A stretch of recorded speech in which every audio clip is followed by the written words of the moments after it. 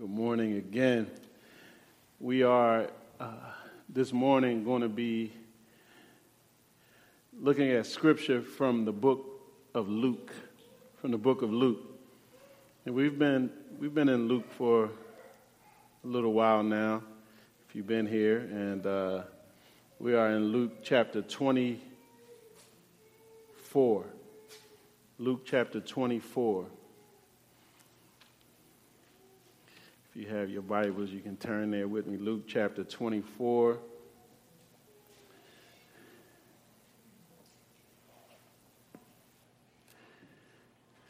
And we're going to look at Luke chapter 24, verses 1 through 12. But before I read that, I'm going to back up just one verse, and I'll start reading at 23:56. I'll start reading at chapter 23, verse 56, and I'll read through to Luke chapter 24. And the word of God reads thus. It says, "Then they returned and prepared spices and ointments. On the Sabbath day they rested according to the commandment. But on the first day of the week, at early dawn, they went to the tomb, taking the spices they had prepared. And they found the stone rolled away from the tomb. But when they went in, they did not find the body of the Lord Jesus. While they were perplexed about this, behold, two men stood by them in dazzling apparel.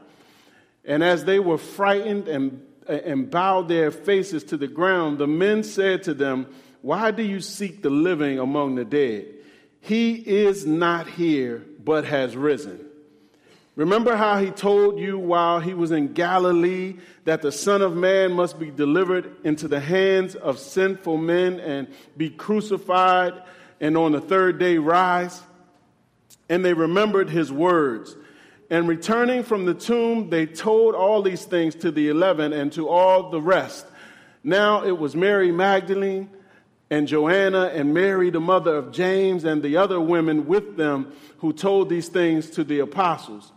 But these words seemed to them an idle tale, and they did not believe them. But Peter rose and ran to the tomb. Stooping and looking in, he saw the linen cloths by themselves, and he went home marveling at what had happened." He went home marveling at what had happened. Let's pray. Father, we thank you, Lord, for your word. We thank you now, Lord, for the demonstration of your power and the resurrection. We pray, Lord, for that same demonstration of power to be present with us, Lord, by your Spirit. We pray for your name to be glorified in this time. We pray for receptive hearts, Lord, for fresh anointing to preach and anointing to receive your word. Father, let the words of my mouth and the meditation of my heart be acceptable in your sight. As Lord, you're my strength and my redeemer. In Jesus' name, amen. Amen. Amen. I did forget to thank all those that came out on Friday to the Good Friday service. It was a blessing to see you all there. He went home marveling at what had happened. I recently drove, well, actually, it just happened today. I drove by a digital road sign on I-95, and the sign said, "Peeps don't expire, but we do." It was displayed, I understood, it was displayed to encourage safe driving on the roads. But I noticed it was also an attempt by the Department of Transportation to recognize the current season of Easter. Hence the use of Peeps, P-E-E-P-S, the notorious famous yellow bird-shaped Easter candy that some people argue lasts forever. Well, first I admit the sign was a little funny, but the subject of our expiring, our death, and its connection to Easter is something I think that deserves some serious thought and consideration. Death is eventually an issue for every person who lives. We're all born having an issue with the grave. It's like a score that we need to settle. So the fact that someone showed up and stepped in to deal with death for us is something to celebrate.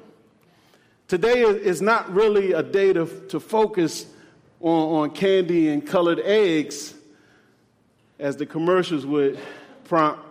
It's a day to focus on that day some 2,000 years ago. That Sunday that's sometimes called Easter or simply the Resurrection Sunday was a day that death got dealt with. Nobody expected what would happen early on that Sunday morning. The issue they would face at the grave would shake up their whole world. Everything they thought they knew about life and death was about to be turned upside down. And what took place in the early morning hours spoken of in this scripture impacts and affects every single soul. Let's talk for a while about an issue at the grave. An issue at the grave. By the time we get to this passage in Luke, Jesus had been brutally crucified.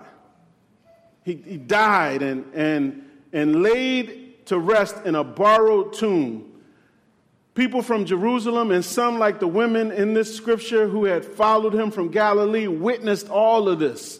They saw Jesus, who they loved and believed in, die on the cross, be taken down and wrapped in linen cloths, and have his lifeless body laid in a tomb. All death is a loss, but some like his are just tragic. We face tragic deaths and hear of tragic deaths every day, but there was something about this one. And so the people, they all tried to deal with it themselves the best way they knew how. Some go and hide. Everyone deals with death in different ways. Some go and hide in fear. But some of the women get themselves together to go and anoint Jesus' body as soon as they possibly could. They didn't know there would be an issue at the grave that morning. Look at verse 1. It says, "But on the first day of the week at early dawn, they went to the tomb, taking the spices they had prepared." Everything seemed to be in order at first. The women were doing what was supposed to be done for the deceased. Not being allowed to do any work on the Sabbath, they took the first chance they got to get to Jesus, because it was the custom in that time to anoint the body with fragrant oils and spices as soon as possible. They wiped the tears from their eyes and they went out at an early, deep dawn hour. We might call it the crack of dawn, a time when some soldiers might call "Oh Dark 30." Basically, it was a time of mourning that nobody would want to be up having to serve or do anything. But the time wasn't an issue for them. It just showed their love, faithfulness, and dedication to the Lord that they were up and out. Luke will mention the names of some of the women later in the text, but he shows right away that they were diligent and devoted to Jesus. They prepared the spices. They waited and gathered what they should have and when they should have, according to God's word. And we don't want to miss this. Luke's also careful. He's careful to mention that this took place on the first day of the week. If you've ever wondered or have forgotten why Sunday is so special to the church, why it's not a take it or leave it day, why it's not a day that we sleep in or go out chasing the latest Sunday fun day hashtag activity, why the church doesn't fail to gather on this first day of the week, it's because of what happened at the grave this day. If you see someone missing today on Sunday, make sure you tell them that. You share that with them. That's another sermon for another time. Look at what the women encountered when they got to the grave. It says, and they found the stone rolled away from the tomb, but when they went in, they did not find the body of the Lord Jesus. If we had eavesdropped on the women talking amongst themselves on the way to the grave in the book of Mark, we find out that they had no idea how they were going to move the large stone from in front of the tomb to get inside and anoint the body of Jesus with the spices. I just want to pause for a minute and kind of give a shout out to these women. Not only did they buy and prepare the spices, not only did they set out early that morning, they set out early that morning not knowing how they were going to do what they wanted to do for the Lord, but they went out anyhow. We can learn from them that we just need to make up in our mind to serve the Lord. We won't always have all of the answers, the hows, the whens, the why. But if we just get ourselves ready and go, move forward in commitment to Him, God will make a way and God will get all of the glory. The tomb was a cave-like structure in that time, carved into a rock. The huge heavy stone covering the tomb had been sealed, had been marked by the Roman Empire and made secure with guards standing watch, so no one was allowed to move it or to enter in to reach the body of Jesus that was inside. But here it was this morning, rolled away from the tomb. The grave had been closed, but now it was open. This was the first sign that there was an issue. Next thing was that the grave had been occupied and now it's empty. They go in. These are brave women. I don't know that I would have went in, but they go in and discover Jesus is nowhere to be found. The place where they had seen him being laid to rest just 3 days ago was now vacant. There was an issue at the grave. This would have been an issue on my heart if it had been my loved one that I showed up looking for and they were now missing.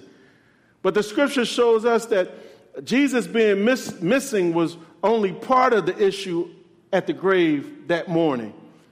The women didn't know what to think. Dead people don't move stones or change locations. Maybe somebody has stolen his body. They didn't know what to make of it. While they were perplexed, verse 4 says about this, behold, 2 men stood by them in dazzling apparel. And as they were frightened and bowed their faces to the ground, the men said to them, why do you seek the living among the dead? It's a good question. He is not here, but has risen. Remember how he told you while he was still in Galilee that the Son of Man must be delivered into the hands of sinful men and be crucified and on the 3rd day rise? Remember? As the women tried to understand what was happening, 2 men showed up at the tomb unexpectedly. They began to explain what's happening there at the grave. We find out in verse 23, if we read ahead, that these were angels in the form and appearance of men.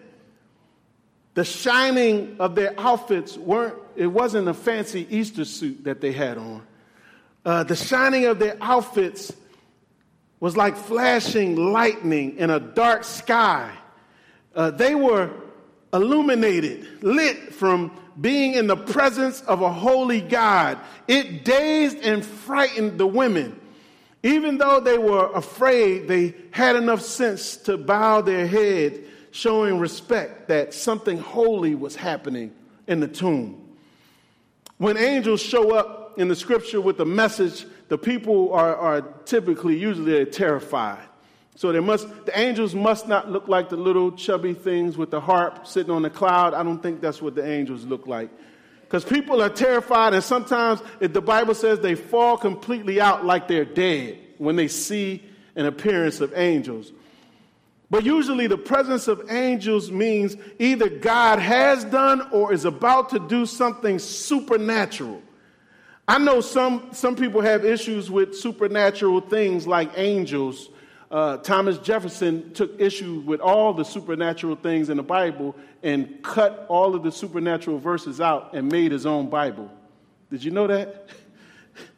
I don't want that Bible. But if you have an issue with God sending angels because it's supernatural, you're really going to have an issue with the message that they're about to give to the women. They start with a rhetorical question.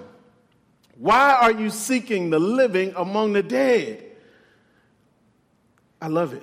The angels let them know that they are looking for Jesus in the wrong place. They're in a place for dead folks, and the one they are looking for is actually alive. Are you acquainted with anyone, know anyone who you could be sure that they're really looking for Jesus, but they're in all the wrong places? They're looking for Jesus in a dead place, in a dead beverage, in a dead relationship. They're looking for Jesus in the wrong places. No one in here, but you may know someone. There's a message for them here. The angels give a message. The angels make it as plain as possible. He's not there. He has risen. Just like the angels had been there to announce that Jesus had come into the world when he was born, angels are here now announcing that Jesus was no longer among the dead, but is now alive. He's the living one. He has been separated from death. Because of this, in the same way, he is separated from every other human ruler or leader that's ever lived, secular or religious. Jesus is not able to be compared with any philosopher or teacher who lived in the past and is now dead. I assure you, according to the witness to the scriptures, to the testimony of the angels, we serve a risen Savior. There's a tomb over there near Jerusalem that's been empty since early that Sunday morning and is still empty today. The angels point to another issue that the women were experiencing at the grave that morning. The issue is this: either they had forgotten or never understood what Jesus had told them about his coming death and his rising on the third day. Although Jesus had told them what would happen, that it had to happen, it must happen. Although he had given them many examples of his power over death, like raising a widow's son, a ruler's daughter, and Lazarus from the dead. Although he told them that he was the resurrection and the life himself, until the angels spoke, the women, they did not remember how Jesus had told them it had to take place. He had to die, but he was also going to surely get up. That was an issue that they didn't remember. I don't know if it's your first time or your 100th time hearing about this, but the resurrection of Jesus Christ from the dead is a big deal. I mean, we sit sometimes and we talk about it like it's a normal thing. Dead people don't get up. It's a big deal. If you don't believe me, you can take an alarm clock over to a cemetery, set it, and leave it and see what happens. This resurrection, it's a big deal. It means that the grave issues, the issues of death that people have been dealing with since Adam and Eve sinned, have now been overcome. The fact that he said he would be crucified and rise on the third day, and was crucified and rose on the third day, just like he said he would, makes everything else he said become that much more real and reliable. Like when he said, for God so loved the world that he gave his only son, that whoever believes in him should not perish but have eternal life. It's real. The resurrection points to it being real. Or when he said, I am the resurrection and the life. Whoever believes in me, though he die, yet he shall live, and everyone who lives and believes in me shall never die. And ask, do you believe this? The resurrection makes it real for us. That Jesus wasn't just a teacher or a man speaking. He had the authority and the power to back up what he said. His resurrection makes it real for us. Don't be too hard on the women for not getting it, because sometimes it takes a lot for all of us to get what God is trying to tell us. But the resurrection, the empty tomb, the word of the angels made it all clear for them. Lord, let the meaning and truth of this text be made clear for us. It says, and they remembered his words in verse 8. And returning from the tomb, they told all these things to the 11 and to all the rest. Now it was Mary Magdalene, it was Joanna and Mary, the mother of James, and the other women with them, who told these things to the apostles. But these words seemed to them an idle tale, and they did not believe them. But Peter rose and ran to the tomb, stooping and looking in. He saw the linen cloths by themselves, and he went home marveling at what had happened. Once Mary, Joanna, another Mary, and there was probably another Mary there as well, and the other women with them, once they remembered what Jesus had said and realized what he had done, they got a new perspective on what was going on at the grave and what they should be doing at that moment. The new perspective gave the women missional minds as they went to tell others about how the Lord Jesus was no longer in that grave. At a time when women couldn't testify in court, Luke shows how that early morning incident turned them into evangelists. They were first to carry the good news. These sisters in the text. Imagine these women running with that good news that would change the whole world one day, telling it to the apostles and the people over and over, to the people that had loved and followed Jesus. But the news was so incredible that those they told could not even believe it. That this last issue with the grave, this is the last one that really needed to be dealt with. The issue of not believing the testimony about Jesus. It's not good enough to claim to follow and love him or to wear a title or a cross. All of that is not good enough if we don't believe that he got up from the dead that Sunday morning. Everything rests on that. The 11 that they mentioned here in the text were Jesus' chosen bunch of disciples. Now, minus Judas. They were the ones he was sent out as apostles to reach the world with his message. And not even they could believe that it was true. Not only did the apostles not believe what the women said, calling it an idle tale. When they said that it was an idle tale, that was a way to describe a person speaking that was insane. They thought the women were crazy. Anybody here ever been accused of being crazy for believing what the Bible says about Jesus? If you haven't, that means you haven't been sharing what the Bible says about Jesus, because you will sound crazy. But it needs to be shared. Here's what I like. Even though it sounded crazy, somebody decided to do something. It says, but Peter. It always gets good when it says, but Peter.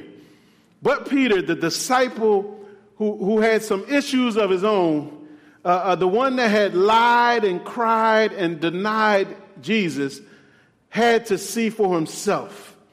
Peter rose and ran to see for himself that the tomb was empty.